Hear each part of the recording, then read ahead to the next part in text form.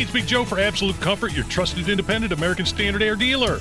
Owner Chris Wedekin sells the ductless Mitsubishi electric mini split, which is a great option to heat and cool individual spaces while blending into the decor. You want your poker room to be dressed up, you could take a vinyl wrap and put on these. If you like the more modern look, they have styles in black, silver, and pearl white that would be more aesthetically pleasing for your rooms. Find out more at AbsoluteComfort.org. Absolute Comfort is your trusted independent American Standard Air Mitsubishi Electric Elite Ductless Pro dealer.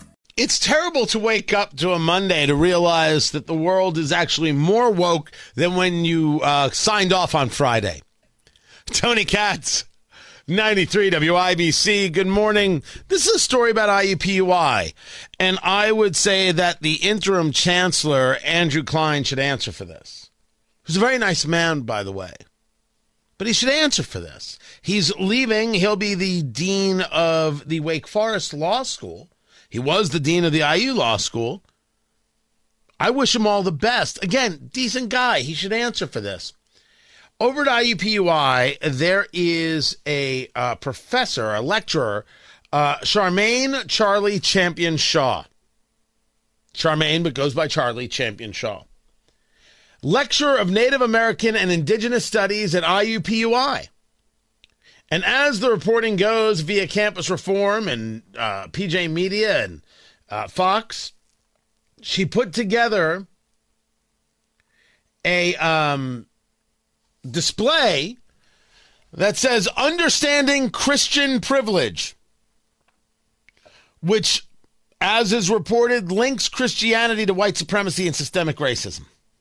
Now, you understand that the woke are a purely evil set, and that if you believe in this intersectionality insanity, you will tie everything to everything because you have to. It dictates that you must, which is why anti-racism is racism, which is why people like Robin DiAngelo are total frauds. The very concept of white fragility is saying, don't fight back. Don't ask a question. Accept what we tell you.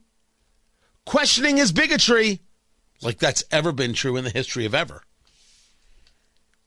Why would IUPUI allow this?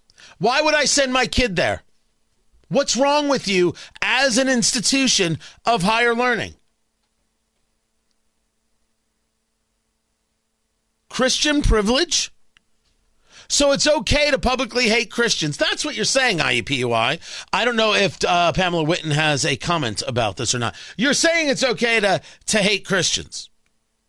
Discussions regarding religion and what has happened through history, I think, are totally fine.